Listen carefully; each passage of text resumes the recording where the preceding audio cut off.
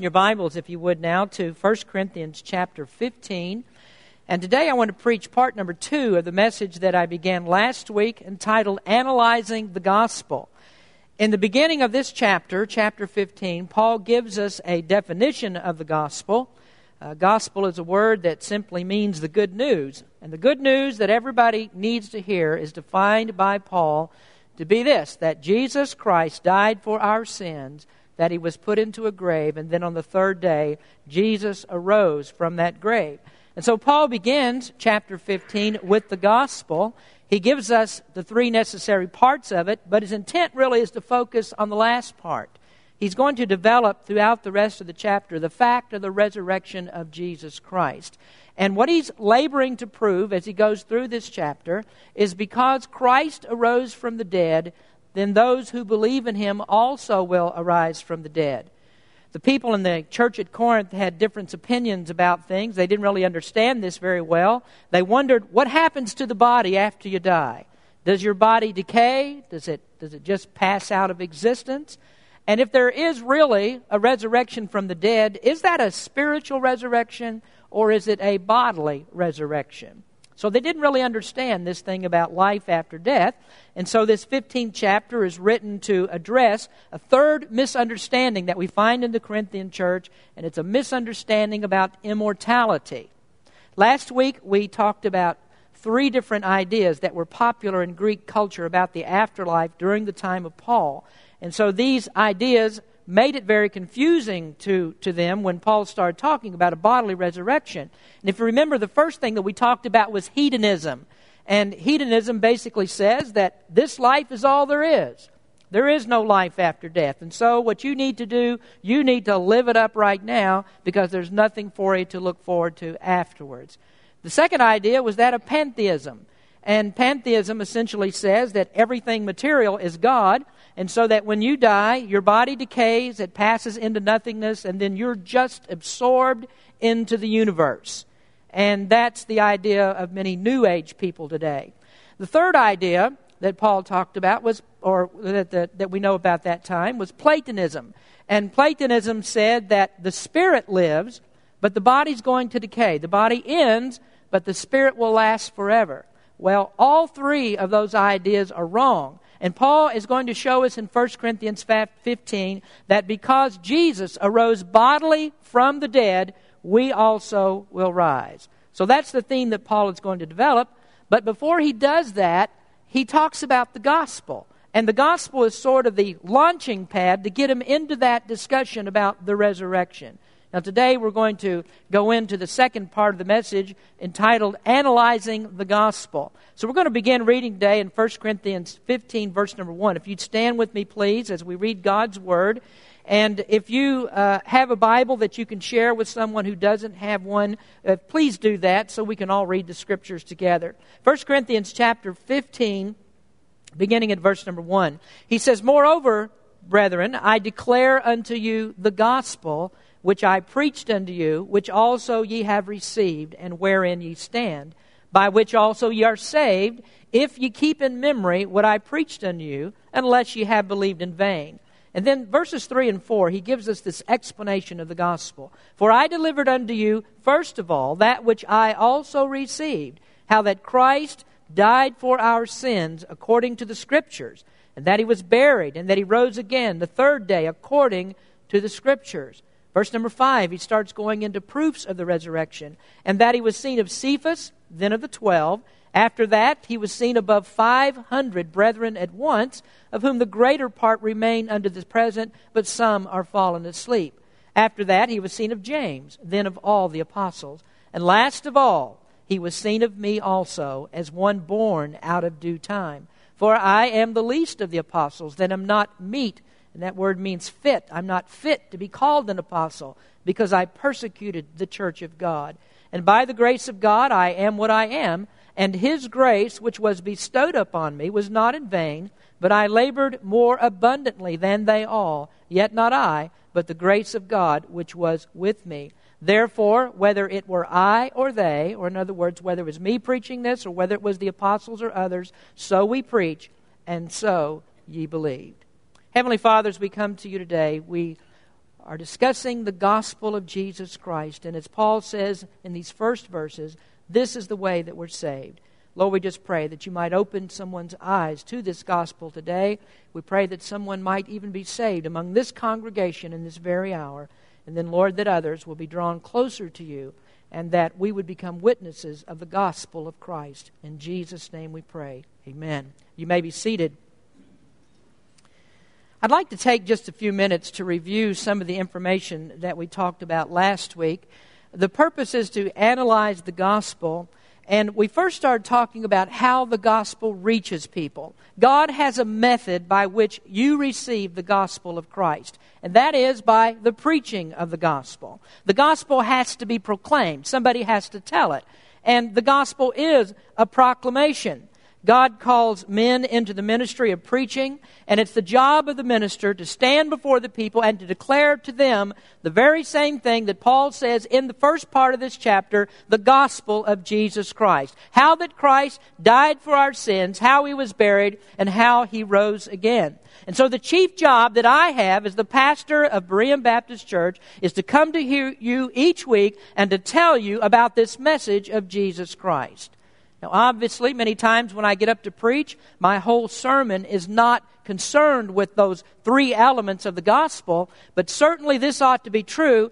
Every time that you come into Berean Baptist Church, what is said here will somehow tie back into this wonderful thing that Jesus came into the world to die for our sins and that he arose from the grave victoriously so that we can live forever.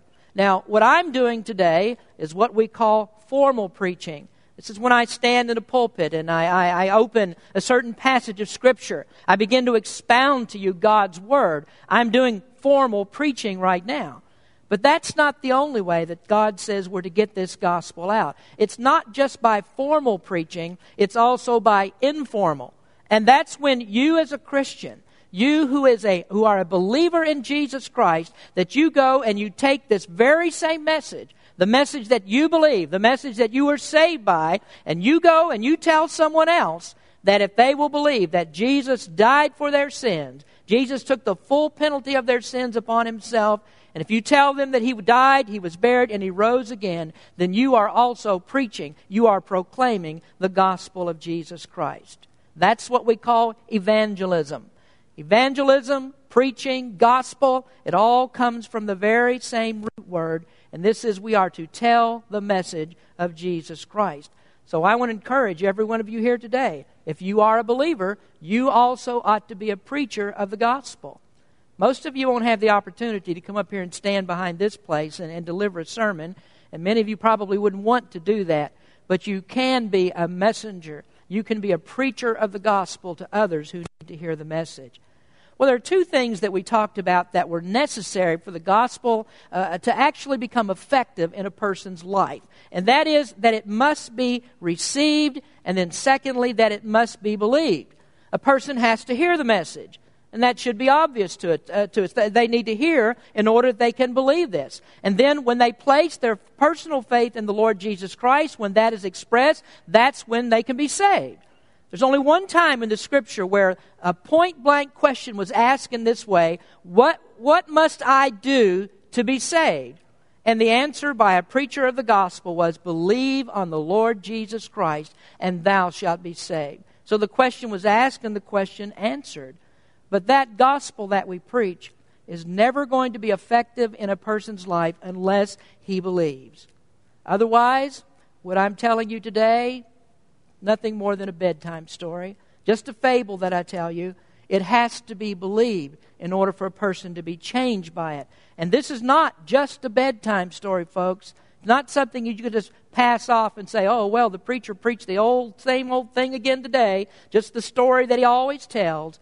Well, this is the story by which you can be saved. And it's God's way and the only way that the Bible says that you can have eternal life. So that's what we discovered first about the gospel. This gospel must be preached, it must be received, and it must be believed. Secondly, we talked about this, the parts of the gospel. I'm not going to go into detail today about the parts of the gospel. That was in last week's message. You can hear it on the church website. You can get a CD of last week if you want to hear it. So very briefly, we're just going to describe it. 3 parts of the gospel are found in verses 3 and verse 4. For I delivered unto you, first of all, that which I also received, how that Christ died for our sins according to the Scriptures, and that He was buried, and that He rose again the 3rd day according to the Scriptures. So the 3 parts of the gospel are Christ's death, His burial, and His resurrection. And all of the parts of the gospel are essential. Christ must die for our sins, and that means that He must become our substitute. He must die in our place. And what Jesus did was to take the penalty of our sins, the punishment that we would have to take should we not believe in Him. And so every person, because of God's justice, the Bible teaches that we are condemned to death and hell.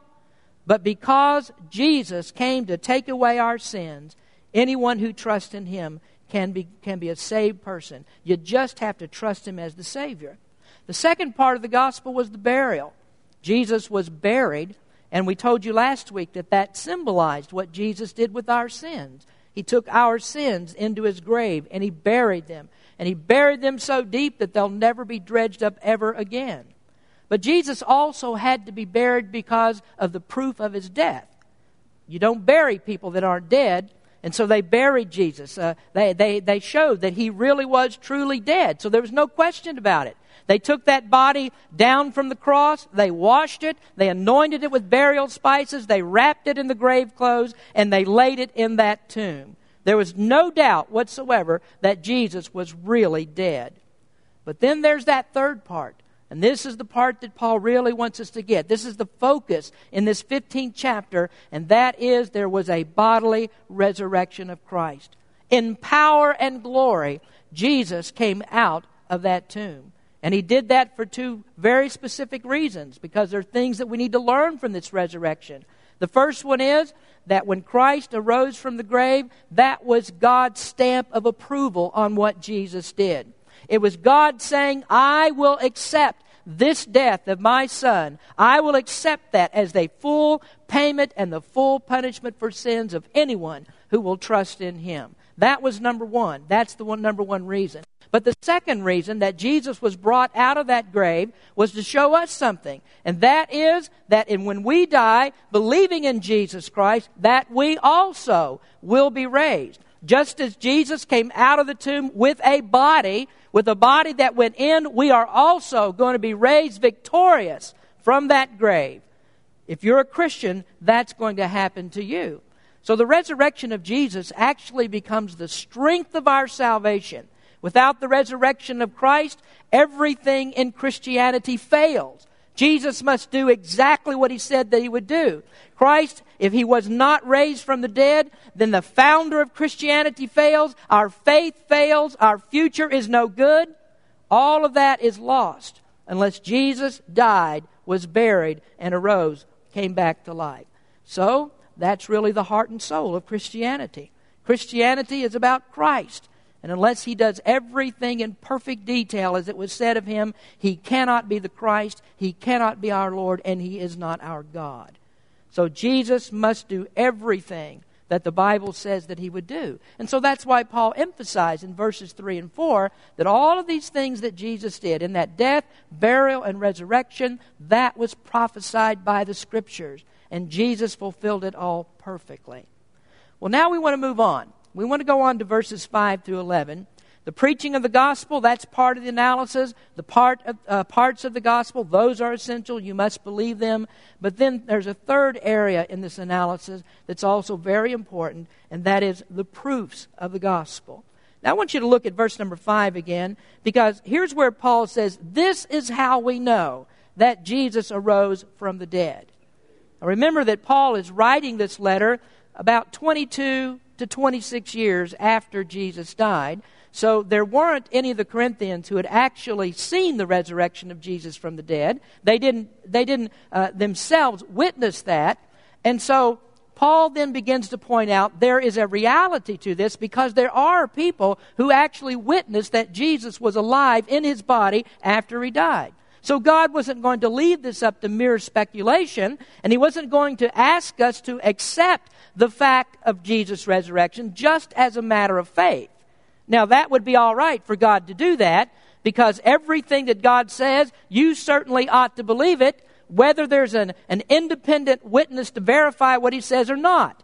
We believe everything that God says. But in this particular case, we have one of the greatest blessings of Christianity, because God understands the skepticism of men. And so rather than to leave it just to a matter of faith, He gave us abundant proof that Jesus arose from the dead. Now certainly God could say, you either believe this or I'm going to fry you like a bug zapper. He could do that if He wanted to. But instead, He gave us the proof. So Christianity is not just an intellectual faith, and certainly it is that. It's also an objective faith. As we look through the Bible, we find that God testified many times as to the reality of His person and His presence. If you go back in the Old Testament and you look at the children of Israel, they saw all of those plagues that came upon Egypt. They witnessed the fact that the Red Sea was parted and they walked across on dry ground. They got into the wilderness and they actually saw the manna that God sent and it covered the earth. They actually saw water that came out of a rock when Moses struck that rock. And so the children of Israel were witnesses to many miracles that God did. And then when we come to the New Testament, along comes Jesus Christ, and what does He do? He does miracles. In the book of John, John recorded 7 very special miracles out of all the many miracles that Christ did. And John told us the reason that I wrote these things down is so that you might believe that Jesus is the Christ. You may remember when we studied the Gospel of John, I told you then that John's Gospel is the only one that states categorically exactly why it was written. We find it in John 20, verses 20 and 20 through 31. John 20, 30 and 31. And many other signs truly did Jesus in the presence of His disciples, which are not written in this book. But these are written, that ye might believe that Jesus is the Christ, the Son of God, and that believing ye might have life in His name. So God will give us the proof. God tells us exactly who He is and what He's done. And He gives proof that He raised Jesus from the dead. So He's not going to leave us without the proof.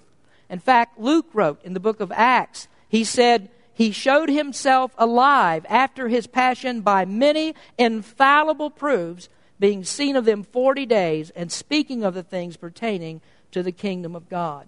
So when we get to verse number 5 in 1 Corinthians 15, Paul says, here's how we know it was all real. Here's how we know Jesus arose from the grave. Now let's look at some of the proofs that he gives. First of all, he gives us some private appearances of Jesus. If you look in verse 5, he says, and that He was seen of Cephas, then of the 12. Cephas, of course, is Peter. After Jesus arose from the dead, there was a special appearance that Jesus made to Peter. That was a private appearance. You may remember that Peter was the one who said, Lord, though all the other disciples will forsake you, I will never forsake you. And it wasn't just a few minutes after Peter said that Peter denied Jesus not one time, but denied Him 3 times. I think it's very significant that Jesus appeared specifically to Peter, because I think that was telling Peter that I've forgiven you, I'm standing by you, you're my child, I'll love you no matter what. And Jesus' love and His compassion for Peter was shown in that He appeared to Peter. And I think that's one of the reasons why Paul points it out.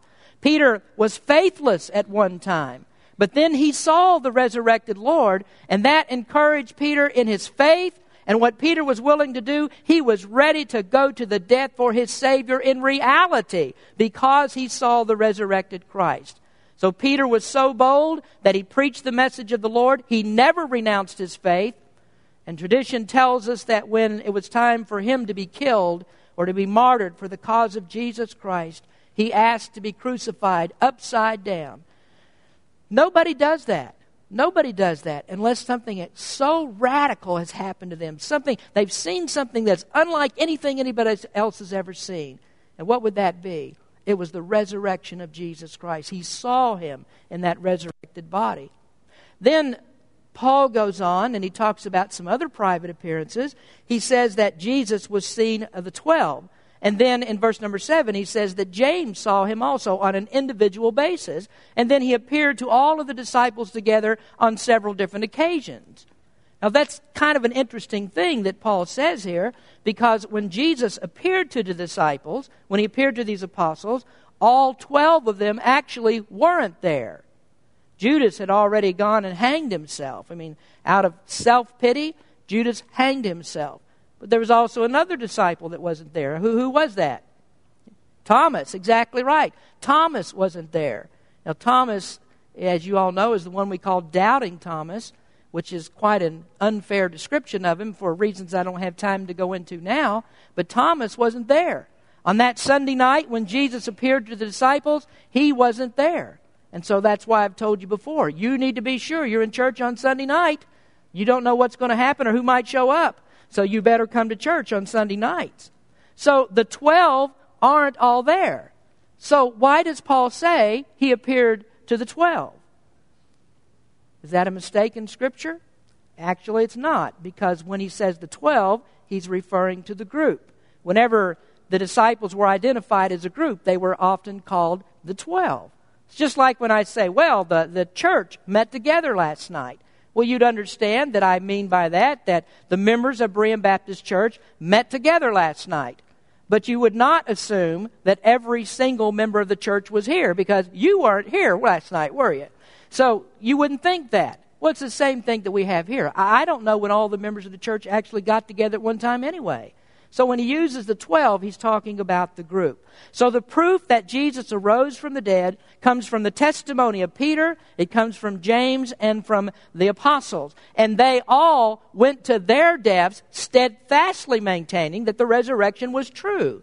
Every single one of them was martyred except the apostle John. And they all believed it because they saw Jesus in that resurrected body. But before I move on, I just want to talk to you for a little bit here about the Apostle James. The James that we're reading about here, most people believe that this was the half-brother of Jesus. James wrote the book of James that we have in the New Testament. But the interesting thing about him, being in Jesus' family, when Jesus was very young, and when Jesus began his public ministry at the age of 30, none of his brothers and sisters believed in him. None of them actually believed that he was the Messiah. And so as Jesus went through his public ministry, he had that burden, you might say, on his own back, as his own family didn't believe in him. But James later became a disciple of Jesus. He trusted him, and he became a very strong disciple, and actually became the leader of the Jerusalem church. Now, the Bible doesn't actually tell us that Jesus made a personal appearance to the Apostle John. So why does Paul say such a thing? Well, we may actually have a clue to this in Galatians chapter 1.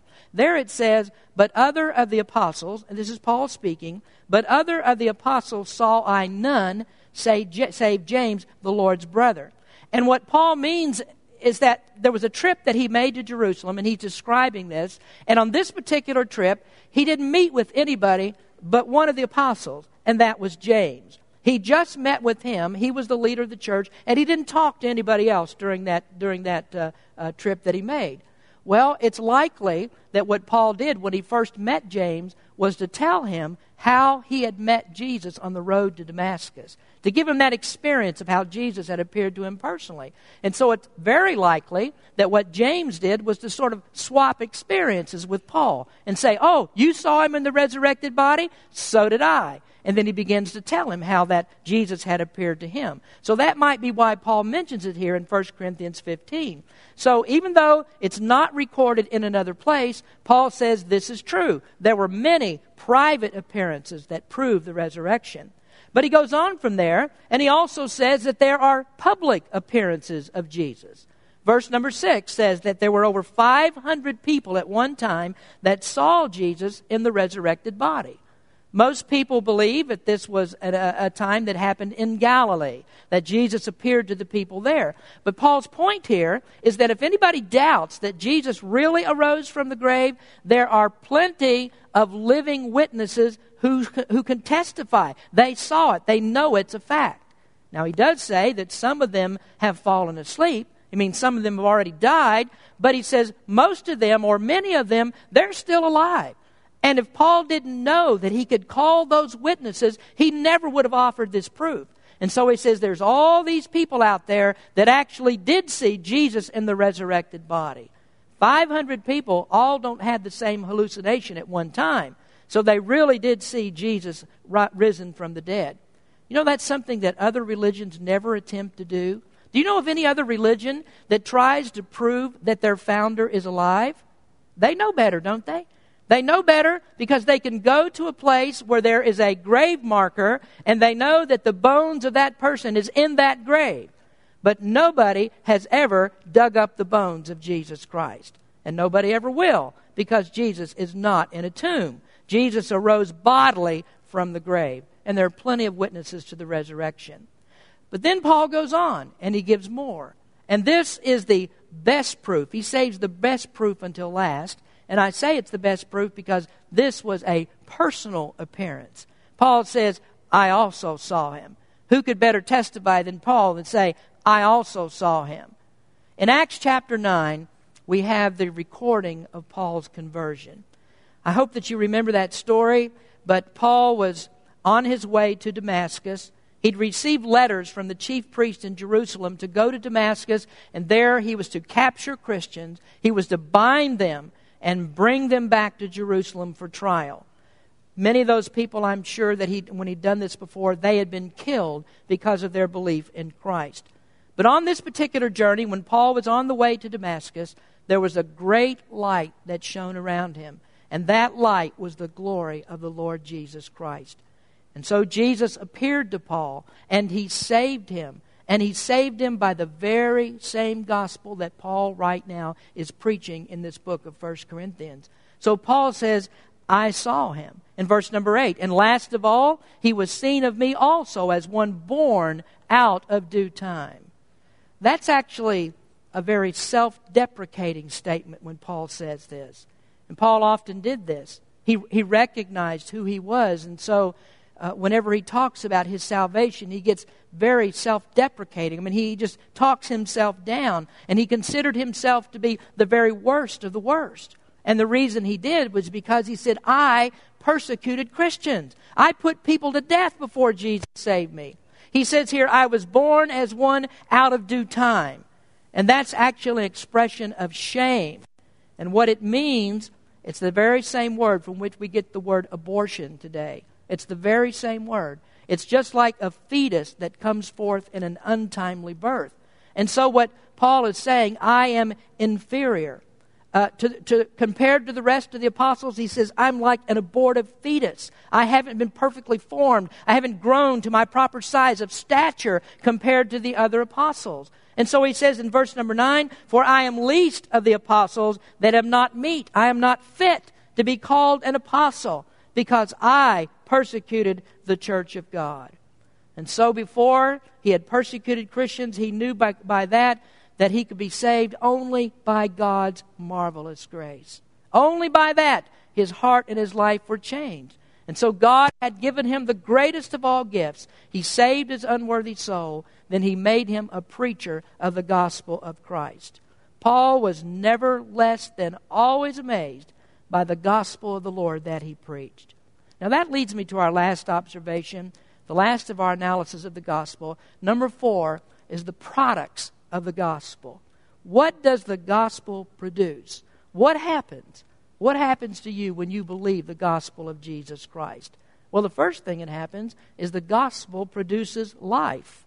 Let me read to you from 2 Timothy. These are some great verses. You can look this up later in your Bible and underline it, but you might write a pencil right next to 1 Corinthians 15, verses 3 and 4. This reference, 2 Timothy 1, verses 8 through 10. Just listen as I read.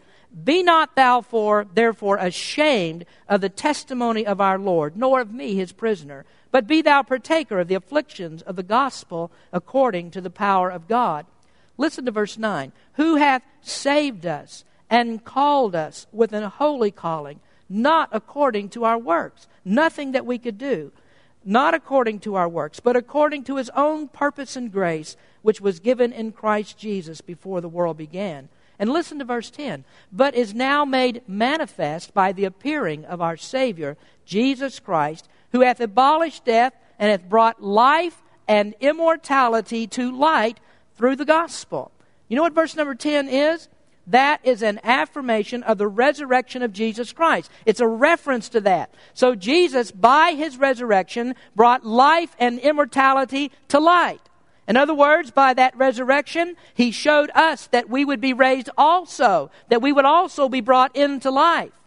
And isn't that exactly what the Corinthians had trouble with? They didn't understand the whole issue of immortality. But he says the gospel of Jesus Christ brings to light life and immortality. And friend, that's exactly what the gospel does for you. When you trust Him as your Savior, it produces life in you. Now, right now, the Bible says that if you are not a believer in Jesus Christ, that you are dead.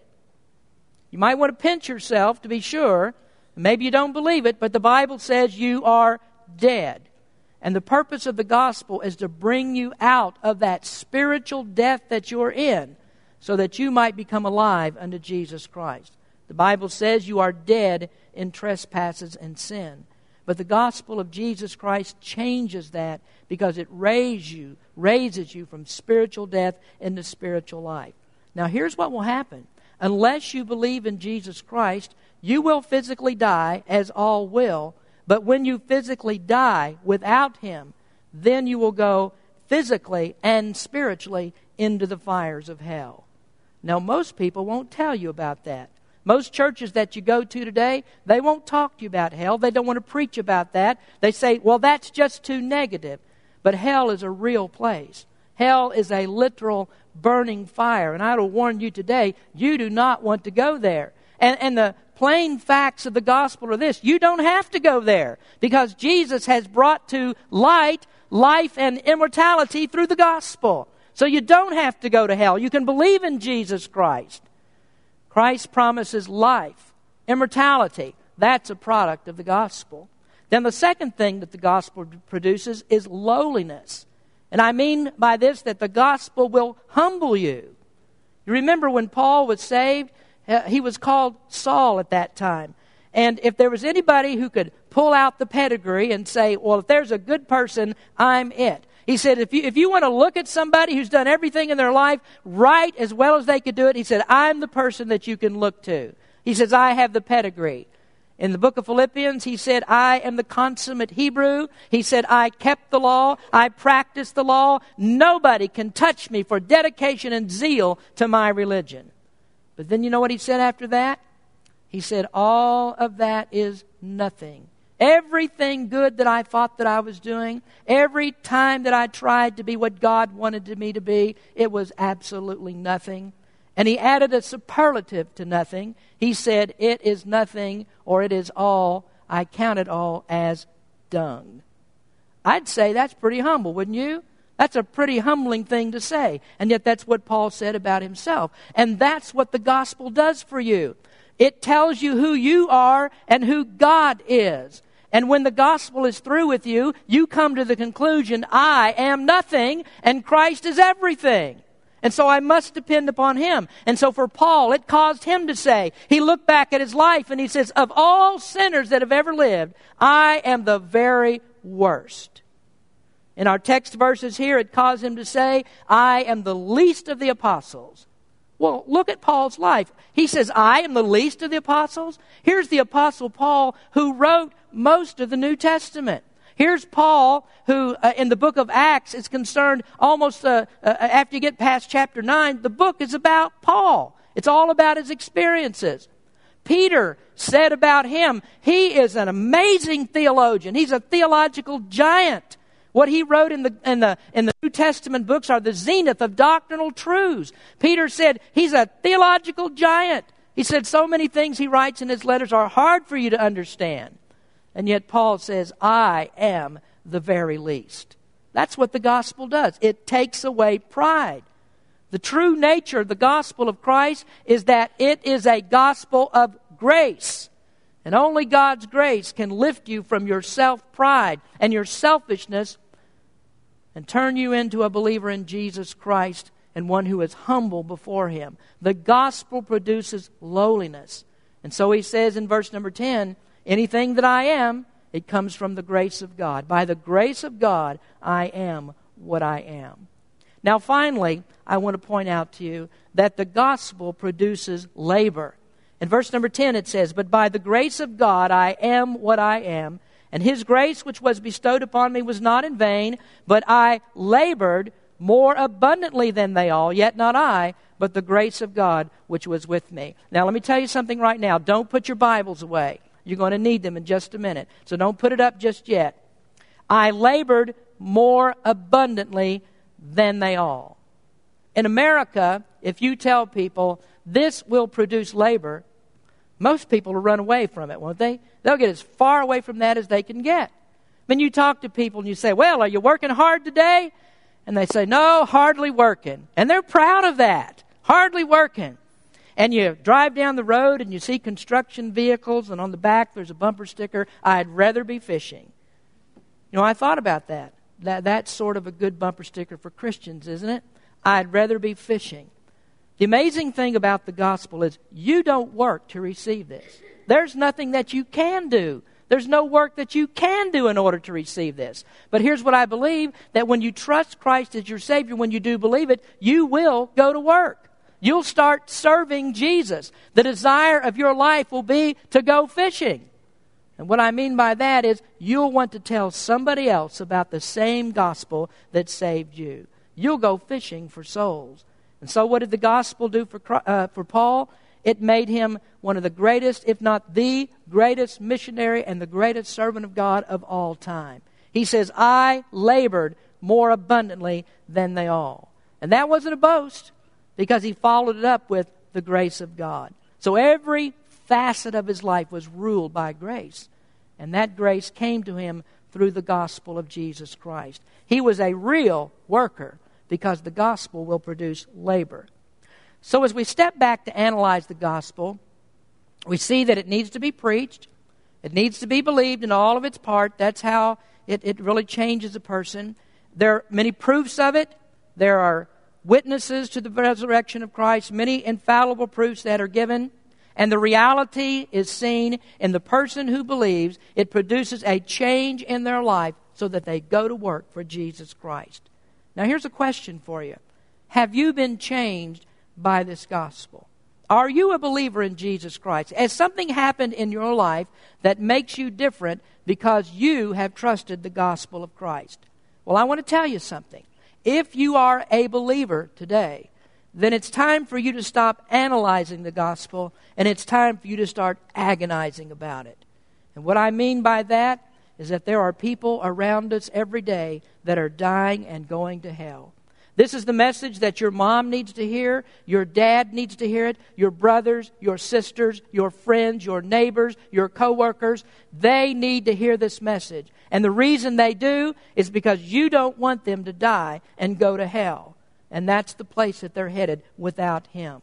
So the gospel has to be preached to lost sinners, because that's the only way they have the opportunity to believe. Who is going to tell them if we don't? Now I want you to take your Bibles, if you would, and let's open them up. Everybody, if you would, please. We're going to go to one more reference in Romans chapter 10. Romans was also written by Paul. He has something very important here in chapter 10 to say about the gospel. Now we're breaking in to another discussion that he has, but I want you to look at verse number 11. Romans chapter 10, verse number 11. For the Scripture saith, whosoever believeth on Him shall not be ashamed. For there is no difference between the Jew and the Greek, for the same Lord over all is rich unto all that call upon Him. Now that verse tells us anybody can be saved. Anybody who believes can be saved. For whosoever, verse 13, for whosoever shall call upon the name of the Lord shall be saved.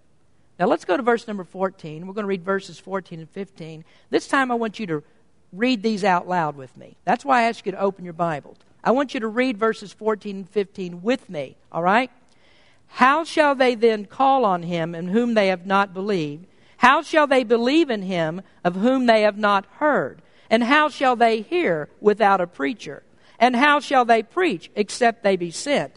As it is written, How beautiful are the feet of them that preach the gospel of peace and bring glad tidings of good things.